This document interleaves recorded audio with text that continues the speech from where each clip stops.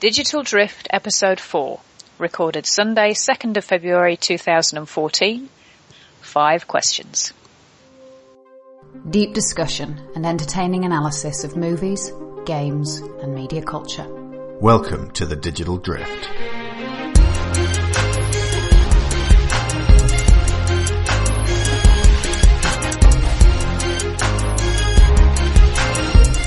Welcome back to Digital Drift. I'm Sharon Shaw. And I'm Alex Shaw. Back in July of 2009, Tony Atkins and I interviewed Chris and Kelly Brown of the Married Gamers podcast for our episode 112. It was a splendid show, intimate, fun, and often painfully honest. They revisited us many times after that while Cowboys continued, guided us round PAX 09, and visited Gonzo in the years between to talk Star Wars and Harry Potter. Now, nearly 5 years after our first meeting, they have returned. We're back. We are TMG.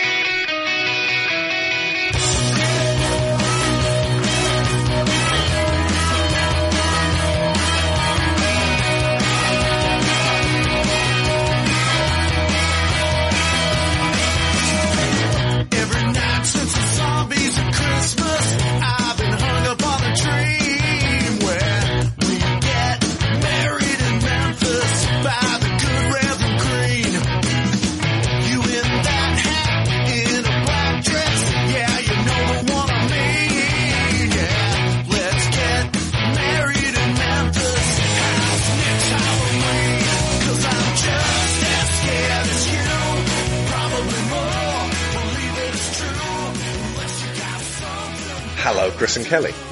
Hello. Hello. Hello. Not planned.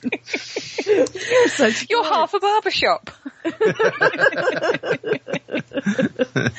We are such dorks. Since I've now joined Alex to two-hand this new volume of the digital series, we took less than half a second to think of another husband and wife podcasting team, also approaching their 7th year and now on their 325th episode. We're going to be asking them how they keep it up and some tips on how we can best approach our own. Pharmaceuticals. That was a quick show. Old school Cowboys fans will also be very happy to learn that this is the episode where we bring back the 5 questions we used to ask all of our guests and interviewees. We have, of course, tailored them to be more pertinent to the focus of Digital Drift, and you'll find out what those are later. A reminder of some of the originals. There were things like, name your 2 desert island games you have power but no internet connection. Which was your favourite console and why? What is your favourite piece of gaming music? Who is your most respected figure in the industry? Is there a trend in the industry you wish you could do away with? And where will gaming be in 5 years? So we've retailored those to be more our style. So we're going to start with some questions for Chris and Kelly, because we brought you guys on being experts in a field we are just entering. So, I mean, not in terms of podcasting, but in terms of podcasting together. So, Sharon, you've got the first one. I do. So, Chris and Kelly, nice to talk to you again. Good to talk to you as well. You two have been podcasting together since August 2007.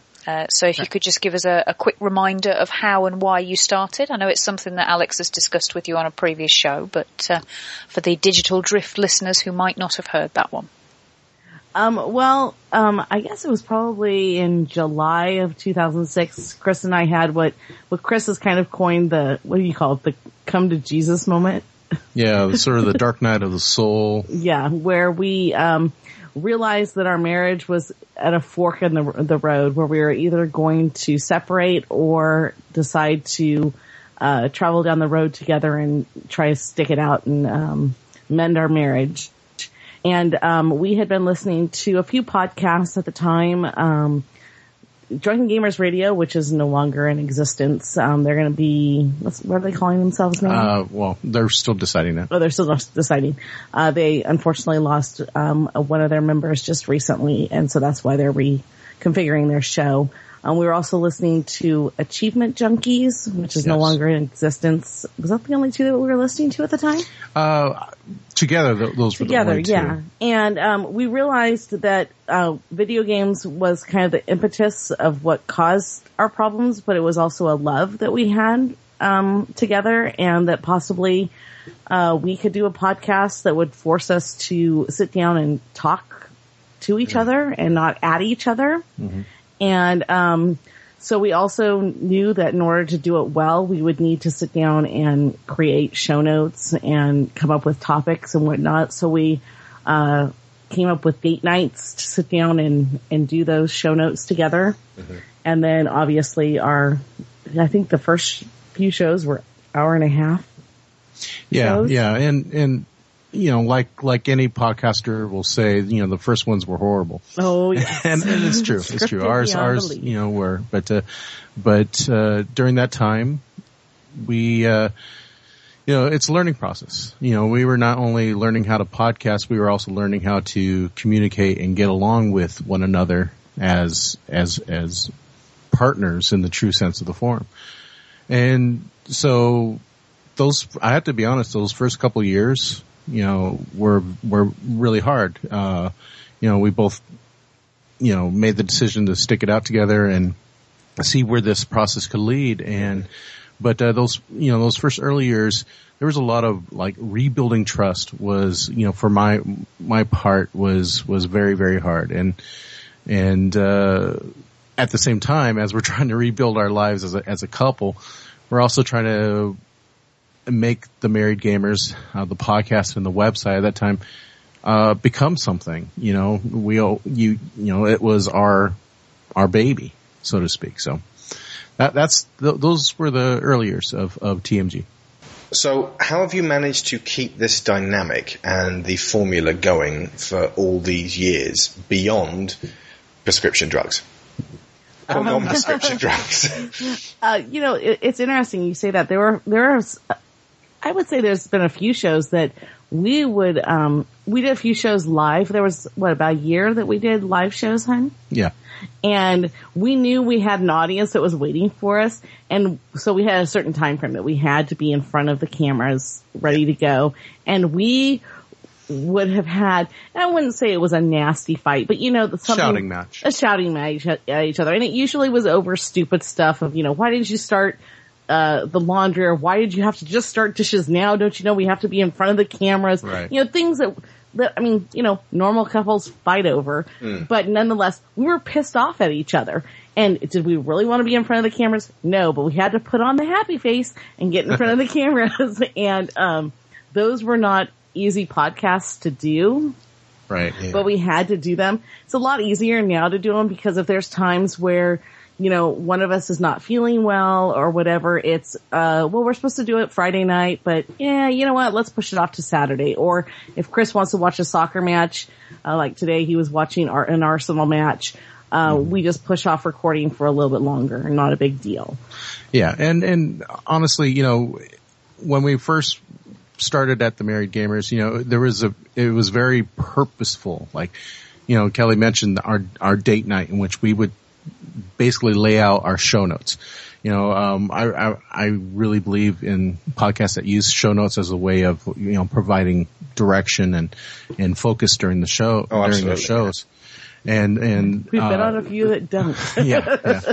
But for us, you know, it was important, and not only because it sort of, you know, makes the podcast a little more cohesive, but Yeah, but at the same time, it was giving our relationship structure as well. You know, these were times that we spent time together in a business relationship doing the podcast, but also, you know, learning how to piece this marriage together. Communication is, you know, it's vital to a marriage. And so now having done the Married Gamers going towards our 7th year, it's a lot different from how we first started and how we work throughout the week. You know, we don't have that many date nights where that's, you know, we sit down and talk about it, what we're going to do on the podcast. Yeah. Driving to work. You know, we've been very thankful, I guess. You could look at it that way, that we've always had one car And, because it gives us such an opportunity to communicate with one another. And so, we'll mention, okay, well, Wednesday or so, we'll say, oh, we got a show coming up this week. What do you think? And it's hard because, being a topical show, a lot of times it's less about the news of the week and more about, if it's going to be a quote unquote relationship-y episode or whatnot. And I think Chris has gotten a lot better at the beginning of our podcast. I would come up with an idea and Chris would go, not such a great idea. Let's move on. And now it's more of, cause my ideas tend to be more lengthy. Yeah, they're great ideas, but it requires research. So there was I think it was like our second year of podcasting. I came up with the whole Rolodex idea of let's put a Rolodex of ideas, but we never went back to this. Well, and the podcast is, ever evolving and to this day, there's things that we, segments that we don't do and we're always talking about maybe, should we lengthen this or shorten that or should we put in more reviews? And, but we're just finally at this point where, I might write out all our show notes, I mean. Always call it a set list. Yes, or our show notes. But it has less to do with like being, equal pairing in the podcast and because, there's a genuine trust between us, we're not trying to, take one another's, abilities, we trust in each other's abilities to do a good job on the show. And there's times that you'll just say, it's your way to do the podcast. Whatever you plan, go for it. Yeah. And he doesn't have any look at the show notes until I throw them at him. And then he's like, wait, we're having them on our show? Why are we talking about Honey Boo Boo? I do not do that. Which episode do you talk about Honey Boo Boo? We don't. We never have. We don't. But no, but. Thank the Lord. But you're always amazed. He's always said to me, wow, I hadn't thought about doing that before. That was a really cool idea to go back and do that. That wouldn't have been something that I would have thought about doing. So it's kind of neat to hand each other the reins and not talk about it. And then just basically show up to record. And then it's like, here's the show notes. And not discuss it because we kind of can surprise each other with what we've come up with. I think there was your birthday episode this year. Yes. I surprised you with what I was doing. Yes, you did. You had no idea what I had planned, and I planned with with a few of your MVP buddies, and it was people that we haven't had on the show before. And you were like, wow, this is kind of fun to sit down and kind of talk about this and something I wouldn't have thought to do. So yeah, absolutely. We've had fun doing some of those things. Yeah. I think that's, from the sounds of things, one of the major advantages of having a sort of couple presenting team that you may have similar interests and you may have sort of similar points of view on certain things, but there's always going to be a perspective that one of you brings that the other one doesn't share. So there's always something to keep it fresh for both of you. Whereas I think if it's just one person all the time with the same way of looking at things, then they might get to the point where they're starting to bore themselves a little bit. And that's why I had guests. That's a interesting comment too, because, and I'm very thankful of that perspective because sometimes I think, one of the reasons why we may not get as many listeners as say other podcasts is because, we have so many similar views. A lot of other podcasts, they often are at loggerheads at one another because they have wildly divergent views, and I'm not just talking, PS, Sony fanboy versus an X bot, but, and for me, I always viewed that as, it always makes for, exciting, conversation because, as a listener, you find yourself on one side of the argument or the other. And, having that similar one, it's always been difficult sometimes, trying to draw that little bit of distinction, trying to find that, like, while Kelly and I may feel similarly about a lot of things, like you said, Sharon, she may be coming at that agreement from a different perspective than my own. And, learning to find those crevices when you're climbing the, podcast mountain. Wow, did I pull that out of my ass? Yes. Would you like to stick it back up there? It didn't sound very good. No. Podcast matter implies there is some sort of peak. It's more like a Sisyphean act of contrition. The peak is constantly moving forwards. Having done this for close to 7 years, it definitely feels, being 42 in a video game podcast world where everyone's, less than 30, it seems, it makes me feel like I've peaked. I know Kelly was going to talk about things that haven't worked. Oh yeah, no, please do. Yeah. Things that haven't worked? Like for instance, a certain segment that you you don't got like really my upset mailbag with me. singing. You don't like mailbag? No, we used to do mailbag all the time, and we stopped getting mail. We have. Like, completely stopped getting mail. And I used to sing the mailbag song, and Chris... How did it go? Mailbag! Yes. And, yeah. No, see, this is why I didn't like it. Shut up. And, you know what? There you go. So maybe people stop writing you mail so that you'd stop. Yeah. Oh, exactly. don't get see, you're giving her ammunition to have it return. Exactly. Well, I'm assuming that kind of went away as you got like a forum, so people got to sort of converse with you on that, didn't you? Didn't it? Yeah, and I think things have changed too with people are more mobile social media. now. Oh yeah, Facebook and Twitter, it has changed, even to like emailing your favorite show and whatnot. I'm trying to think what else has not we used worked. to, I'll remind you then, we used to do a segment in which... Oh, we used to do gamer score challenges. Well, yeah, we used to have a challenge, each week we would have a challenge, but sometimes it'd be like who could get the most gamer score in a week or something like that. I was lost. And there would be a consequence, like, you had to do dishes for the week or that sort of stuff. And Kelly was getting very, very frustrated at the point. It was like, well, maybe we'll just tuck this away for the sake of our relationship. Yeah. Yes. There was very few times that I won those. And for the sake of Kelly's poor hands. Yes. But there were other things that we've done. Well, we only do our drinking episodes every once in a while because our livers wouldn't. Although that's our listeners' favorite episodes. Our episode. Maybe not our employers. Love to drink that, Love to hear us get drunk because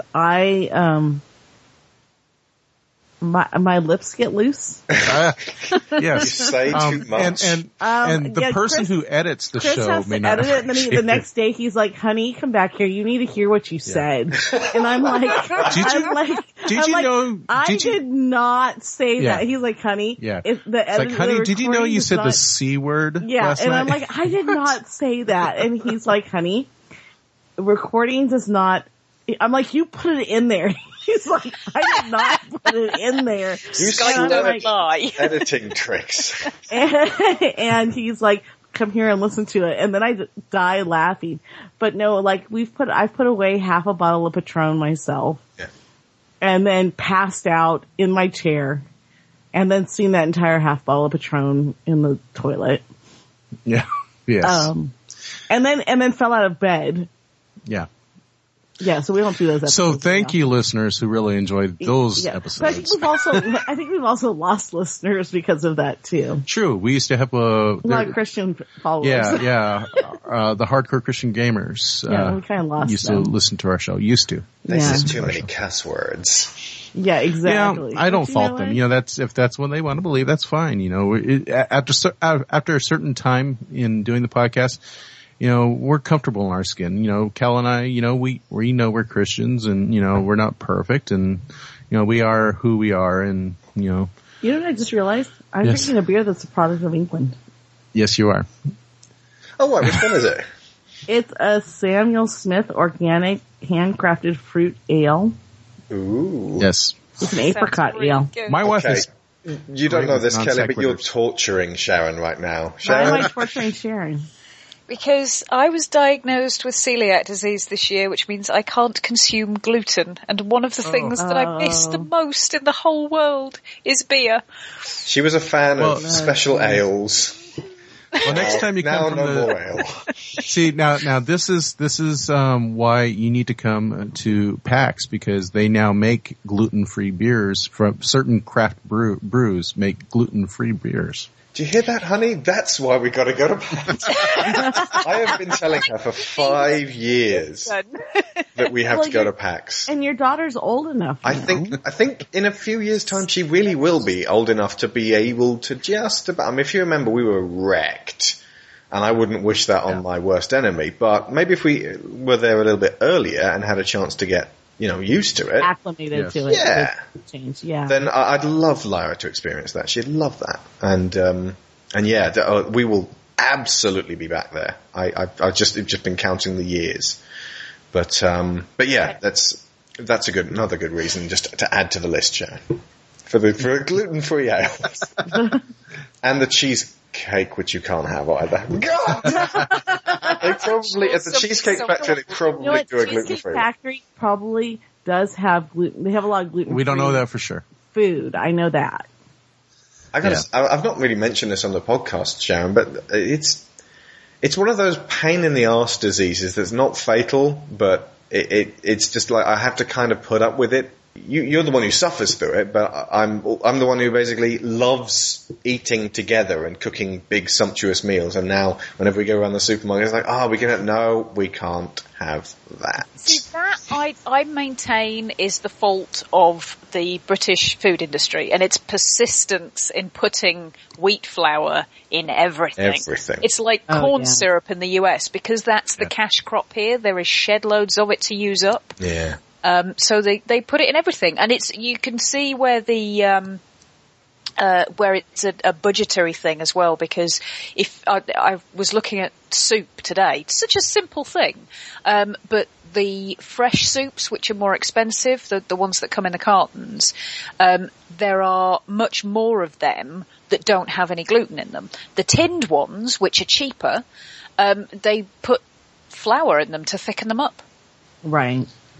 This all sounds boring, but when it comes down to food-related frustration, and food for me is pretty much as important as sex. And when you start saying, right, can't have pizza anymore, that's like crossing things off the list of stuff you can and can't do in bed. It's like, what? We can't have pizza? In bed? So I can have pizza, but I've always got to get a medium one and share it with Lyra. I can't have those hulking great huge ones anymore. My favourite ones. But then you have to torture your wife with it. Yeah. Well, that's fine. I can make myself gluten-free pizzas. Yeah. With rice flour. Let's spin it around. If you would eat gluten-free pizza base.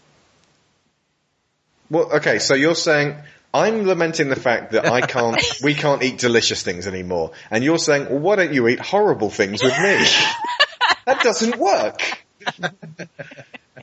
Anyway, so yeah, folks, write in, tell us about your gluten or allergy related woes, because Lyra is dairy intolerant as well, so she can't have regular milk. No, she's lactose intolerant. It's very mild. The only thing she can't have is milk. She's fine with cheese and like a cup, more than say a half cup of milk. Otherwise, she gets a bad tummy. So, yeah, if I ever become diabetic, it'll be great fun in our house. We're all going to live in on beetroot soup. Yes, with no flour in it. Yeah. Just basically, we'll just buy beetroots, mash them, and eat them every day. Let's move on from this bit. As we promised back in show 1, it's about time that Sharon and I explained what the name Digital Drift actually means. As most of you know, I started podcasting with Tony Atkins and Paul Shotton in early 2007. I chose the name Digital Cowboys to indicate that we were riding on the raggedy edge of gaming and movie journalism with a relatively new technological outlet. Classical with a twist. The second volume, which I started alone and continued after Cowboys ended, was Digital Gonzo, which had its roots in gonzo journalism, a movement inadvertently started by Hunter S. Thompson, in which the journalist himself takes a very personal part in proceedings. Now, over the years, my style has gone beyond that, and I've found that there are thousands of loudmouths on the internet unable to look beyond their own noses, thus twisting and cheapening what was once a niche style of coverage. In other words, being gonzo wasn't special, because everybody was foul-mouthed and prone to exaggeration and conspiracy theories anyway. Also, you couldn't get Gonzo Planet and in many workplaces because Gonzo is connected with pornography, something I didn't know before I bought the domain name.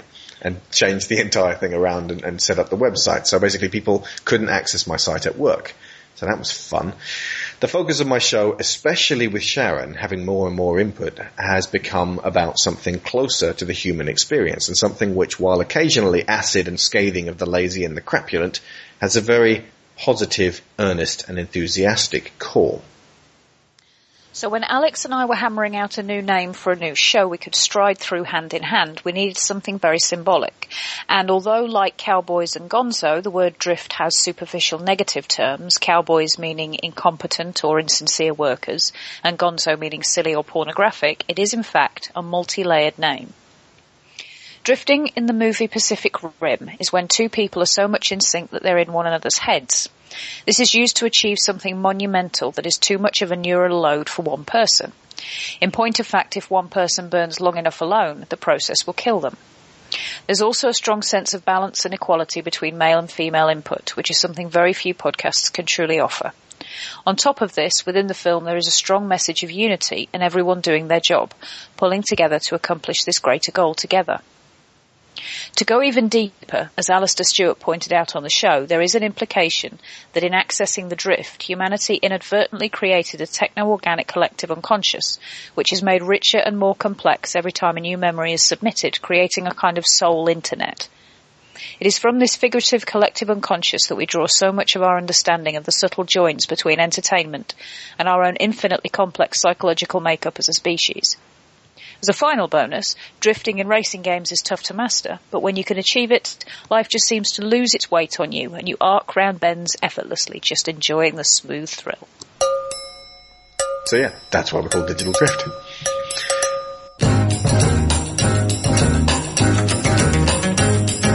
You to me are sweet as roses in the morning.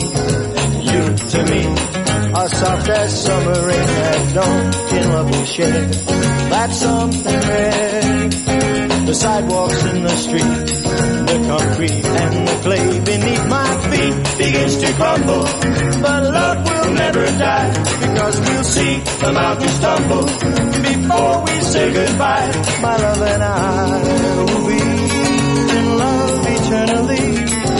That's the way. Okay, let's move on to the 5 questions. Now, like I said, these are completely retconned from the originals. Sharon and I sort of sat up in bed going over what would really get people talking. We had some, like, one of them for when we reorganized them, Tony and I, was why do you play games? And it was a really great question on Robert Ashley's podcast, but we thought that it could really be great and conducive to get people talking. As it turned out, people tended to give sort of one-word answers like, escapism?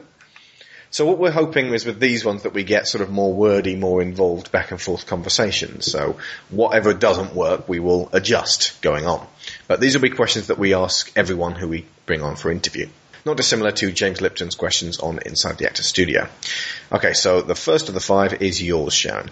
Okay, so, aptly enough, having discussed our current food difficulties, what would your last meal and movie be?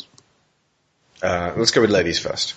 Oh, jeez. Last meal. I absolutely positively could eat Mexican food day, lunch, and evening. Lefty could tell you I thought we were talking literally. What was the last meal? Oh, okay. So, I could, that would be it. And favorite, and last movie, it would have to be Seven Brides for Seven Brothers. Okay. 7 Brides for 7 Brothers and tacos. I can eat tacos right now, but we can't because they've got flour in them. No, tacos we can have as long as we have the crunchy corn. shelled ones. Yeah, they're corn. Yeah. But Sharon used to make these really awesome flour tortillas. Oh. Yeah. Yeah. And Chris, what would your last meal and movie be? He's looking on the internet. Yeah, I'm stalling as I try to remember every. Pie and mash. My last meal I think is a bit easier. If it's going to absolutely be my last, to hell with bothering about fats and all that sort of stuff. It's going to be a nice ribeye steak, a lot of marbling in there, and then pair that with a nicely done lobster or a sea bass, and with some grilled shrimp, and I will go out the good way then. What's your movie? My movie, if I'm going out, if this is my last movie I'll ever see, I want to end on a positive note, something that sort of has added to who I am as a person, and and the arts is so wonderful that it can do that to our lives. It would have to be I'll say the person's name wrong always, great German name. Wim Wenders? Wenders, of course, Wings of Desire. Ah. Yes. Hang on, is that became City of Angels? Yes, but it was remade. Yeah. But the first one the original is better. Yeah. Oh yes. Even and especially without Nicolas Cage. That's actually a really nice idea. That Sharon and I were discussing that you'd have to watch something that would sort of prepare you for death. Yours was Sunshine, wasn't it, Sharon? It was, yeah. Question 2 is mine. Doc Brown turns up in the DeLorean. Where and when do you go, and how long do you stay? I would go back to ancient Egypt. Mm-hmm. When King Tut is still in power. The Batman villain? No. Tutankhamun. The Pharaoh. And I would stay until they bury him, and I would somehow or another be able to block his tomb being closed so that I could get all the riches. So you can, and have the DeLorean take me back to time. So you could get all the what, sorry? All of his riches. There's other ways to get money. Okay, but there's the ways that don't involve Egyptian warriors chasing you with spears back to the DeLorean. So effectively, Kelly, what you're saying is you would use this opportunity to tomb raid. Because I want to see ancient Egypt in its glory. But I also want cash. And steal said glory.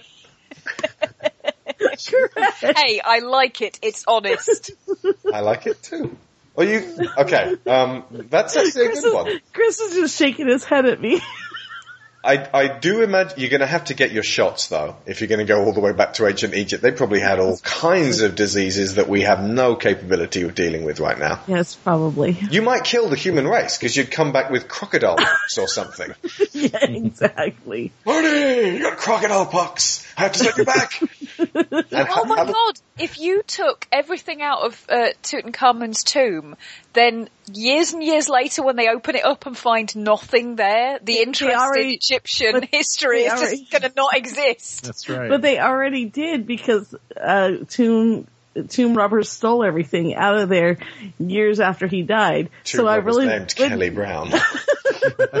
So you've really just stolen it from Tomb Raiders. Correct. Preemptive raid. Correct.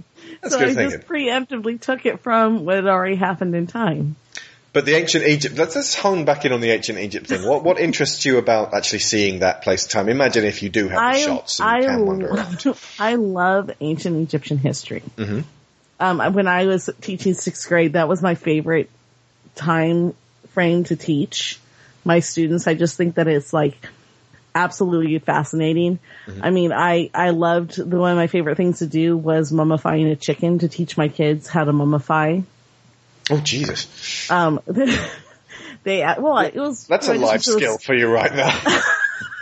Well, I went to the store and I bought one, and the kids would always ask me, "Why aren't we mummifying a chicken?" I told them, "Well, because legally I can't mummify one of you." I'm a bit worried about what happens if I die before you now. Wait, what? She's gonna have you stuffed. Well, I do know how to mummify, honey, so I can keep you in bed with me. That's creepy. That's the creepiest thing on this show so far. We're only on series episode 2. But see, the thing is, honey, the only problem that I have is when I mummify you, there's going to be leakage. Notice she's saying when and not if.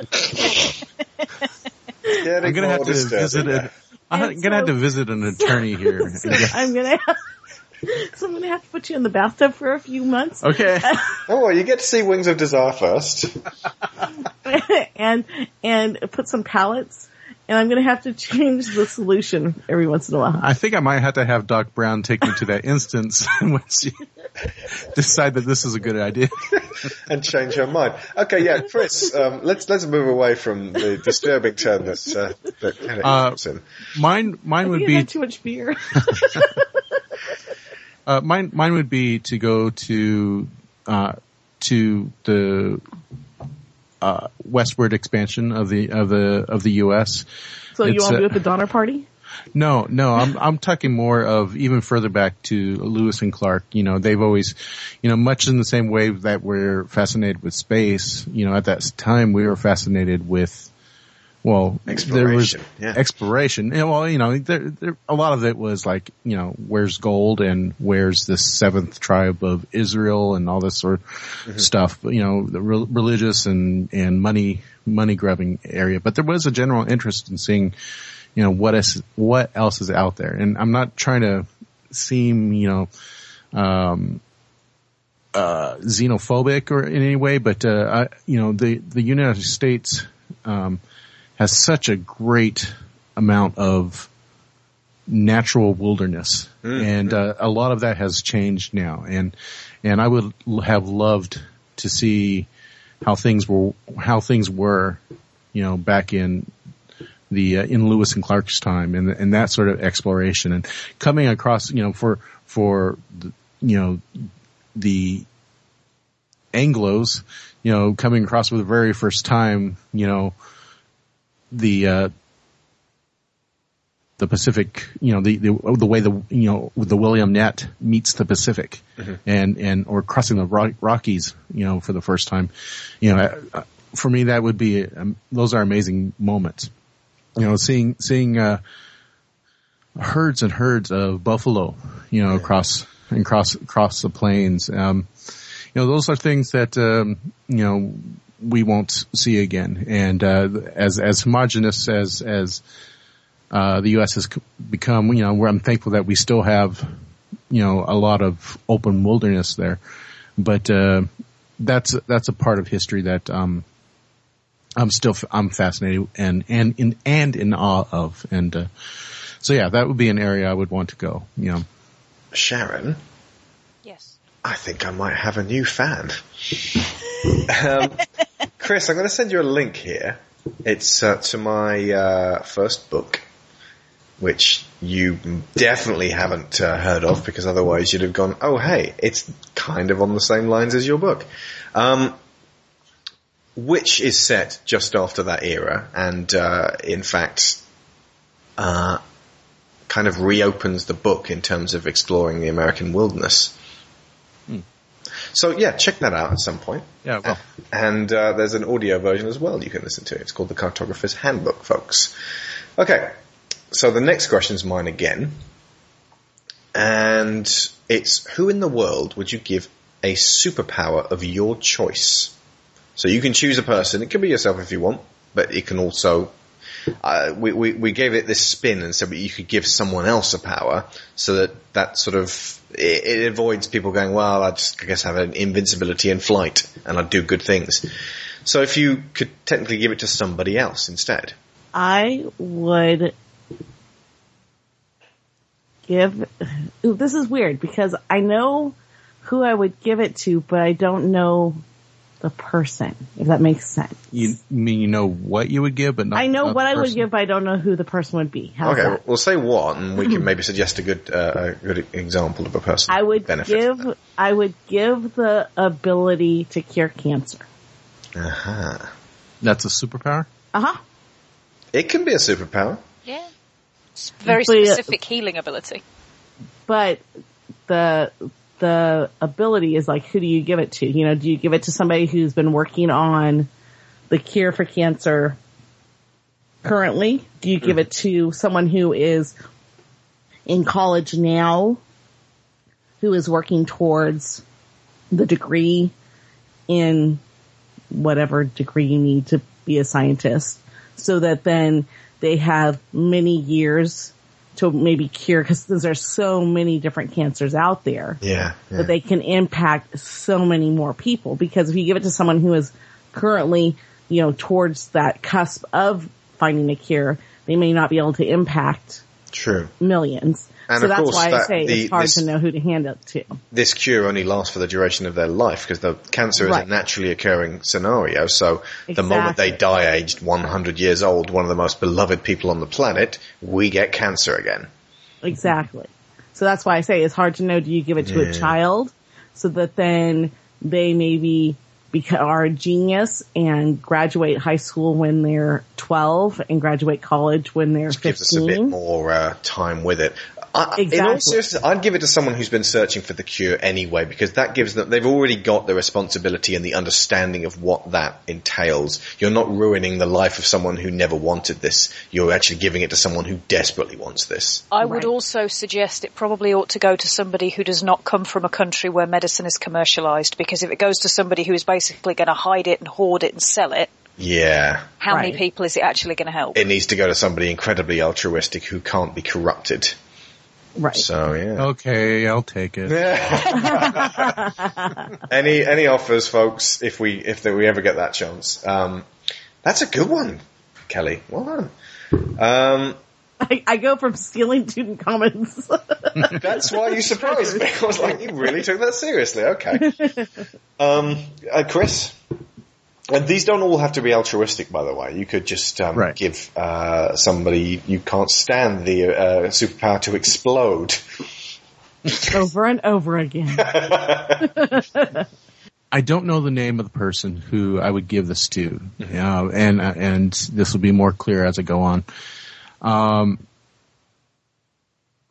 We, especially us Americans, we often have a hard time, as much as we say so, really believing that another person's life is just as valuable as our own nationalities or our own, across our own sort of race and stuff like that. And so I would want to give a superpower to the least among us, so to speak. It would be someone in a developing country, and someone who could make a difference by virtue of make a difference for not only their countries or their caste or their races, improvement among the world, but also be able to make others of my own more understanding of the plight that others have. The worth of another person's life and improve it. And so it would have to go to someone I don't know. That could be from anywhere, from of the developing world. But the superpower would most likely, maybe I keep coming across empathy. Be able to project and make others empathetic. And so we can become closer, as humans, we can learn to care for one another, far from the divide of nationality or race or gender or, sexual orientation or whatnot. So yeah, I'm going big picture here. So empathy would be my superpower, and it would be to, someone of a developing country that we, who isn't a celebrity or we look up to or whatnot. That's very similar to, what you were looking at, wasn't it, Alex? Yeah. What exactly did I say? I can't remember, but empathy was definitely in there. I think it was the ability to make other people more empathetic towards each other. So somebody who could intervene in disputes and make each side understand the other more. So yeah, pretty much, Chris, I gave exactly the same answer. So yeah, you and I are simpatico. I'm just reading what you gave me, man. Are you enjoying it already? Sharon, what was the one you were going to say? It was you give somebody the ability of persuasion. Yeah. It's kind of along these lines as well. It was sort of, but there was a specific person I had in mind, although you could basically give it to anybody who was in that position. But there's a lady called, and I always pronounce her surname wrong, for which I apologise in advance, but it's Camilla Batmangelid, and she runs a charity in London, although unfortunately they are now having to branch out by necessity because they are needed elsewhere. But it's called Kids Company, and it's basically like an open shelter for children in specifically that part of London who have broken homes, nowhere to eat, nowhere to be safe, or they're trying to get away from an abusive home or something like that. It's basically to give children somewhere to go where they will be safe and cared for and fed and dressed and looked after. And I wanted to give her the ability to, because so much of her time is spent basically trying to raise money to keep this charity going. She put a lot of her personal fortune and her family's money. She comes from quite a wealthy family. She put a lot of her family's money into building it up, but now obviously more is needed to keep it going. So I wanted to give her the ability to persuade wealthy organisations and individuals throughout the world to give her money and give her support to keep this charity going. The power of super persuasion. I mean, effectively, she could just attend a lot of self-help seminars and get that herself. It is attainable. Well, I suspect she's already got it to some extent. Yeah. Otherwise, this thing would have folded years ago. I'd like to make somebody who is absolutely necessary to the House of Commons. And what is it? Where is that place where every single politician in the land stands and goes blah blah blah blah blah blah? Sharon? Is it the House of Commons? Well, it's the Houses of Parliament. The Commons is where the MPs, who are the elected officials, debate, and the House of Lords is where the people who have had their power bestowed on them by the state. Well, the Houses of Parliament, I would give this power to someone who they can't get rid of. And it's simply that everybody within a half-mile radius of this person must tell the truth.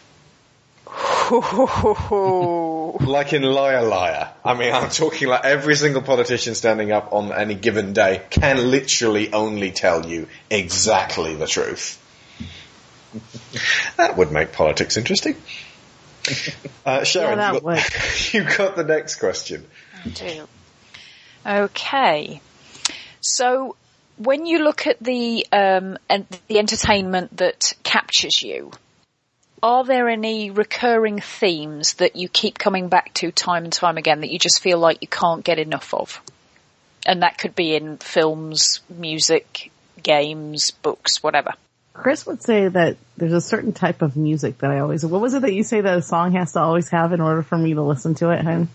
We were talking about this in the car the other day. A vocoder. No. That's the one that makes you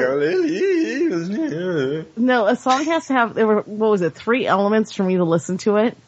It has to have... You said it. There has to be like a sort of like a vocal shout out, the rest of the band calls back. Yeah, sort of call and response to it. Yeah, call response. There's a like a simple melody that often comes back again and again, like a whistle during the that where the singer whistles through a part that you whistle along with. It was really funny. We were talking. It sounds like you're really narrowing down the kind of music. Yeah. What's the third element? Well, there's one more element that you said. The funny play on words, like you'll shoot your eye out, spelt Y-U-L-E.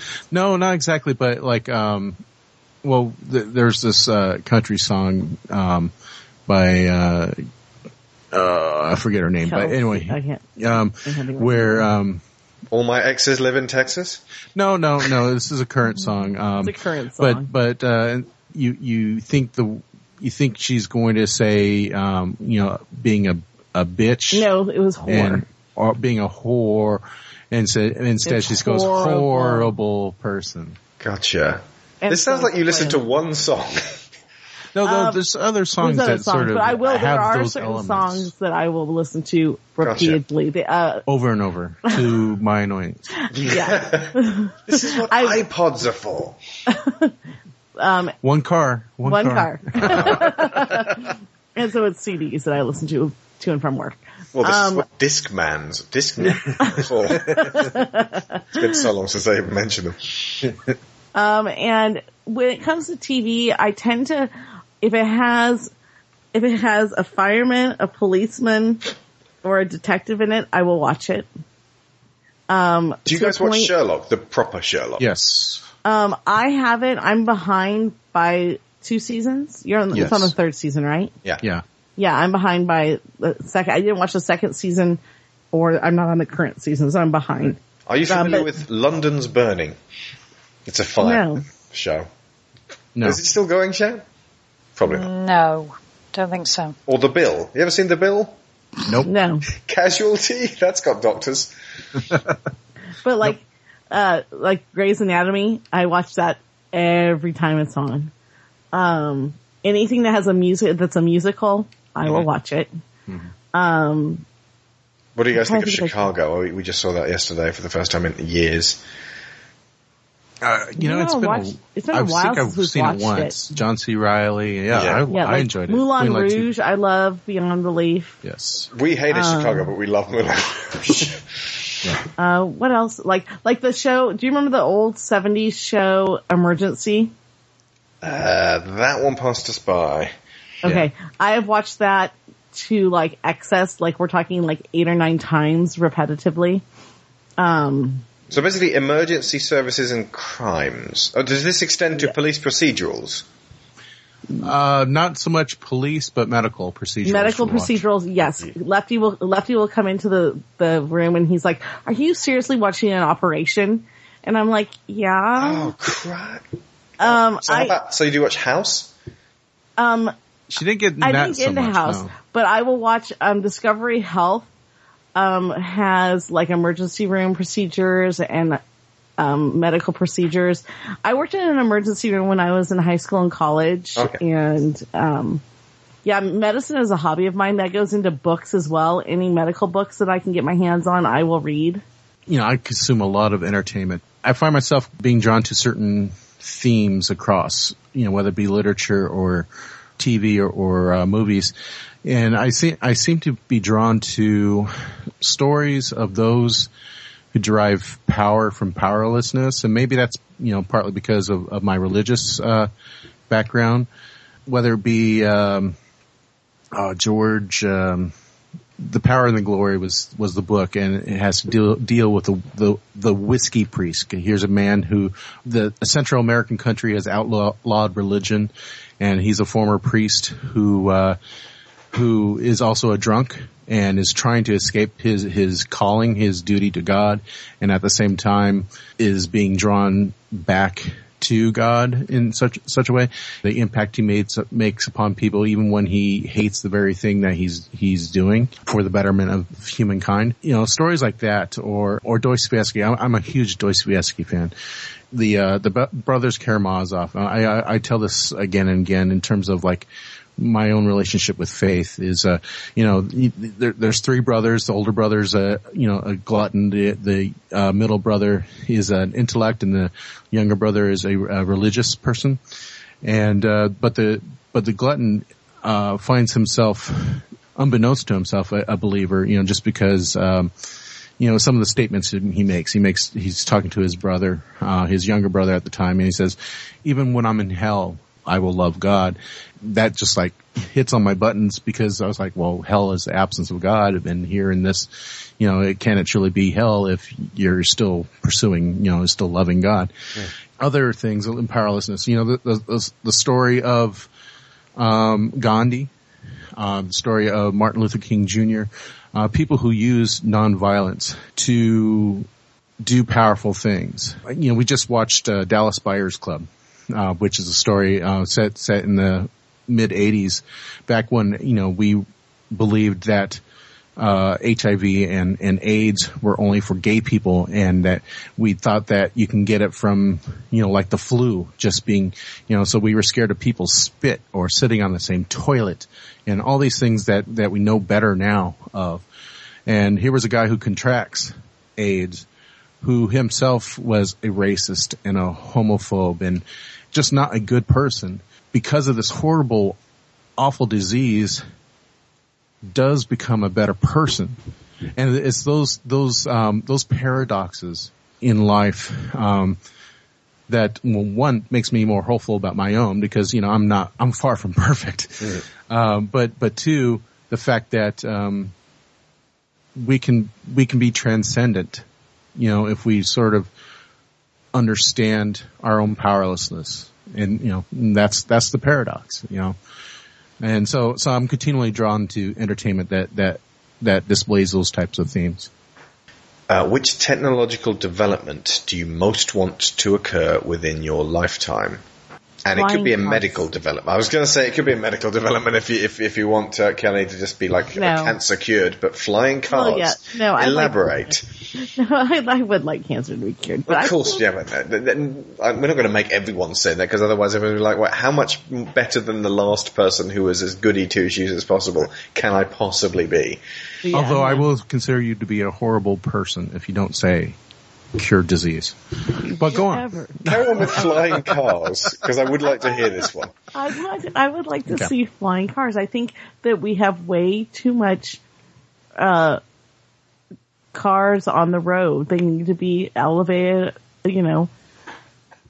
6 to 12 yards off of the roads so that I can get around. That's not very high. They're going to crash into a lot of overpasses. You know what? And each other. I can get around. Now a bus will fall on you. No, they'd be on tracks. Ah, right. So those would be elevated trains you're describing. Carry on, because I love this. Keep working. Trains. Let's see. No, that would be a not trains. They're 19th cars. century. Flying trains.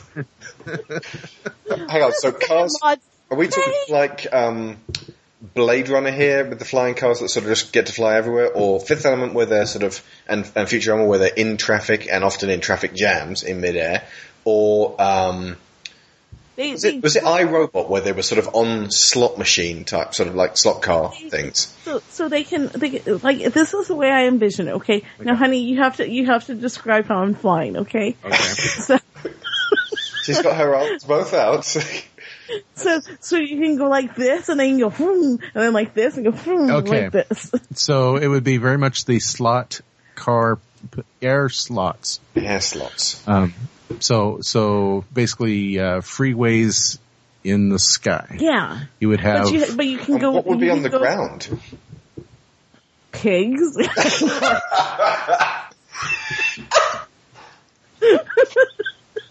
What? How? Because flying pigs are just ridiculous.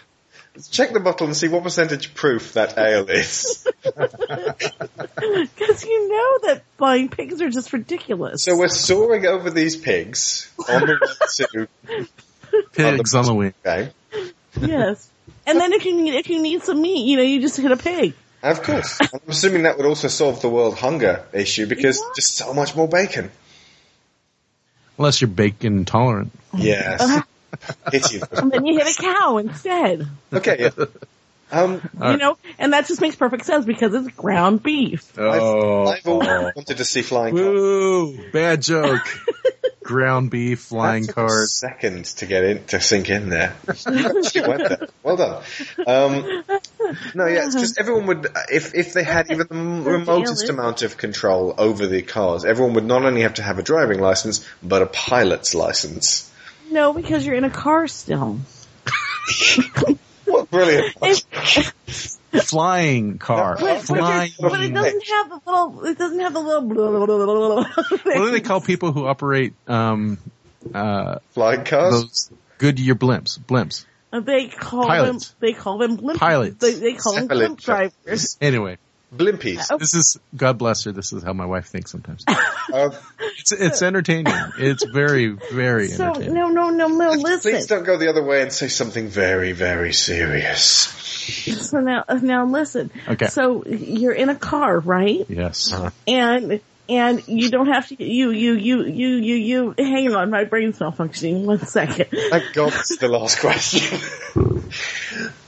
So you still have to use gas in your car. So we're now polluting the air even closer. Listen. And we're still on fossil fuels. We've developed these new flying cars, but we're still tied to oil.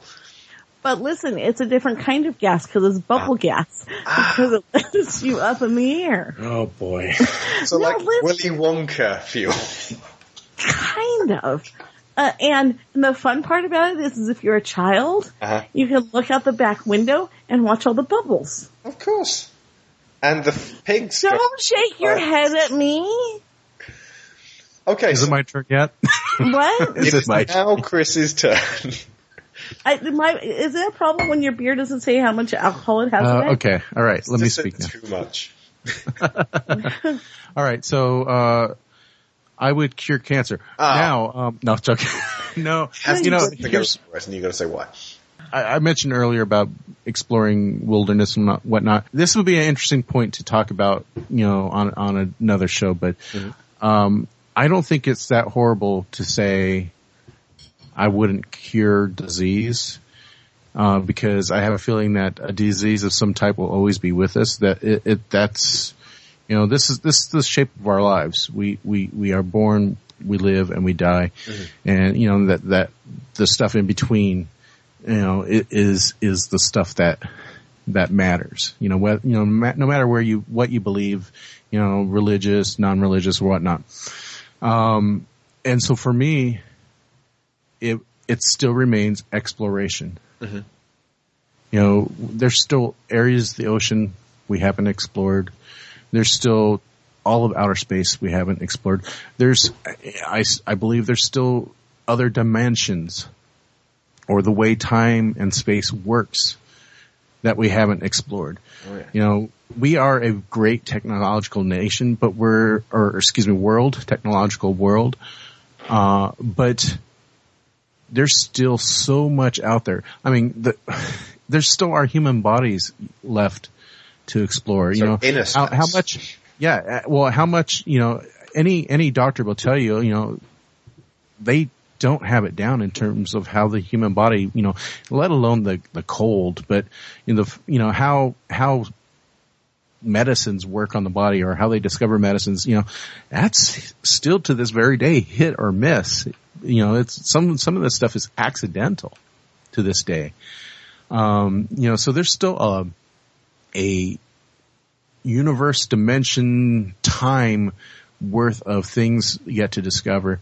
And I think that's one thing about being human that makes it so effing awesome that it's still out there. It will always be out there. And there's something innate in the human, whether you like you believed, that human world mind type thing that yearns for that exploration, the sense of discovery. So for me, it's continuing that trek, whether it be star, dimension, time, continuing to explore. Pushing the boundaries. Exactly. Yeah. Exactly. Yeah, you're speaking my language there completely. And again, I think you're gonna like this book. So, check it out. It's on Kindle, and you can download the audio version as well. Thank you guys so much for coming on. It was wonderful to touch base with you guys again. I think we'd like to get you on some more for other more arresting topics at some point, if that's cool. Definitely. You mean my flying car is not arresting? Well, I was going to say, we're better. The flying car might be arresting. It depends how you drive it. We're better to explore the boundaries of space and time than in your own flying DeLorean. Yeah, because you just have to make sure you have oxygen. It's going to be bubble powered, though. Yes. As I was saying, we're going to be doing a lot more sort of conversational, sort of discussing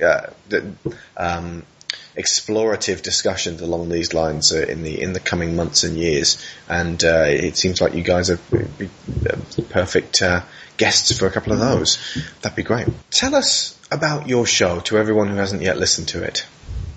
Okay, well, we do a podcast called The Married Gamers. Our website, and for more information and all of our shows, you can find us at themarriedgamers.net.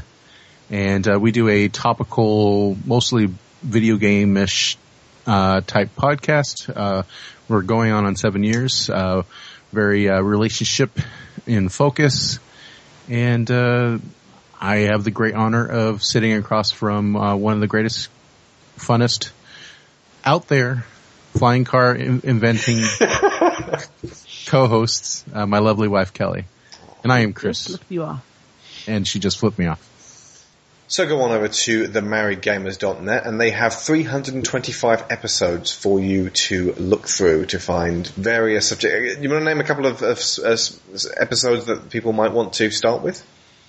If you don't want to go all the way to the beginning to find out what we started with, you can start with episode 200. Mm-hmm. We really dug in deep as to one of my favorite episodes. How we started, and I can't remember who our guests were on that show. No, actually, we were the guests on that that's show. right. We were the guests. And we were interviewed by a couple friends. Jay Van Beveren and Alfred Priddup. And one Sir Alex Shaw was the stuffy British announcer. And I remember that one. I did like a Battlestar Galactica theme tune to it. That's correct. Yep. That's correct. Awesome. And we really like that. You know, it sort of gives a really good history, and us at our most revealing about the origins of the Married Gamers and just how close and why our marriage was on the rocks. So that's good. That's a good one. But anyone, I think we did one called the what's that name of tequila? Patron. Have you ever? Episode. No, I think it was called. What was it called? The Patron episode or something like that. Okay. Which, you know, if you want to listen to one of the drinking episodes, that's a good one. That's a good one. Yeah, but we've had Digital Cowboys on. We've had so many of our people that we know and love have been on the show. If you want a fun, the last one we did, episode 325, we talked about boobs. And Tomb Raider. That we did. And Tomb Raider.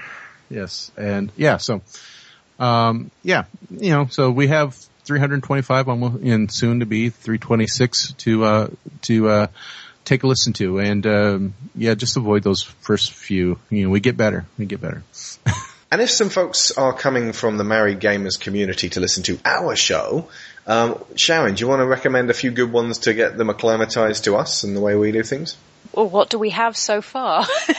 What do you mean from the digital selection generally? Let's go, because it's all on the same feed. You can basically just scroll down through all of Digital Gonzo, and there's several episodes of Digital Cowboys up as well. So it's many years worth of stuff. So anything Gonzo will be on there. I would certainly recommend from your very, very early days of podcasting, my favourite Digital Cowboys episodes were the Legend of Zelda episode, which I was reminded of today. Mm-hmm. That's on the feed, and I published it a couple of weeks ago. Yep.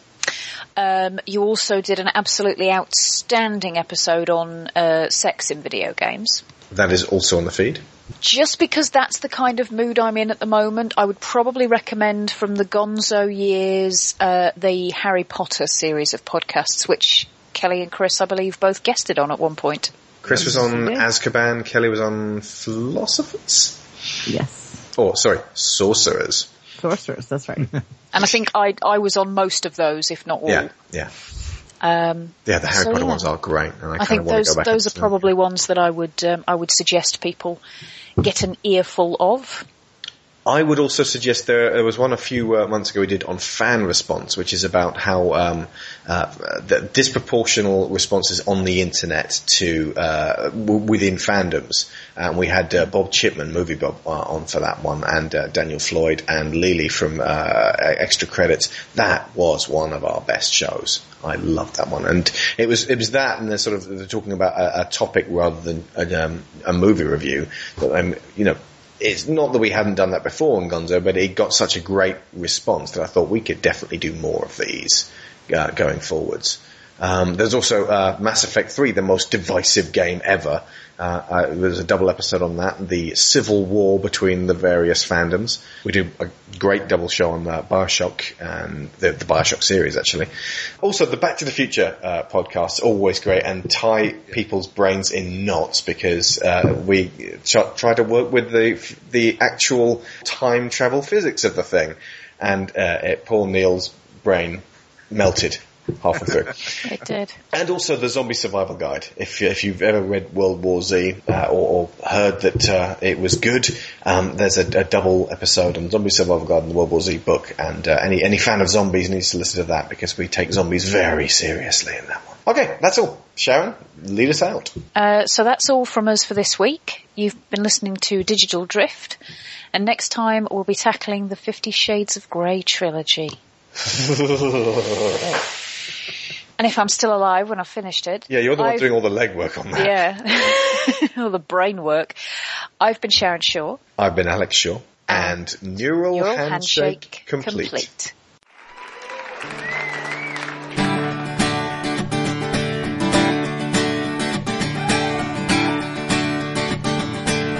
Last week I left a note on Laura's desk. It said, "I love you," signed anonymous friend. Turns out she's smarter than I thought she was.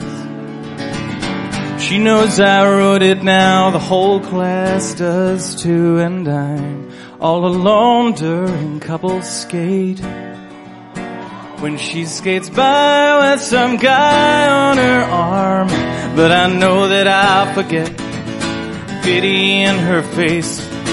Living in my solar dome on a platform in space, 'cause it's gonna be the future soon, and I won't always be this way. When the things that make me weak and strange get engineered away, it's gonna be the future soon.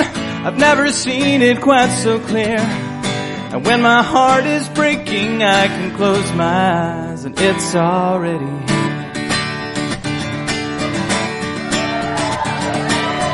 I'll probably be some kind of scientist, building inventions in my space lab in space. I'll end world hunger, I'll make dolphins speak. Work through the daytime, spend my nights and weekends perfecting my warrior robot race.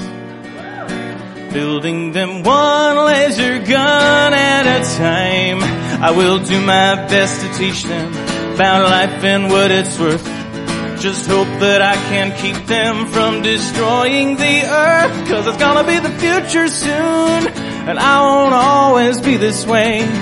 When the things that make me weak and strange get engineered away, it's gonna be the future soon.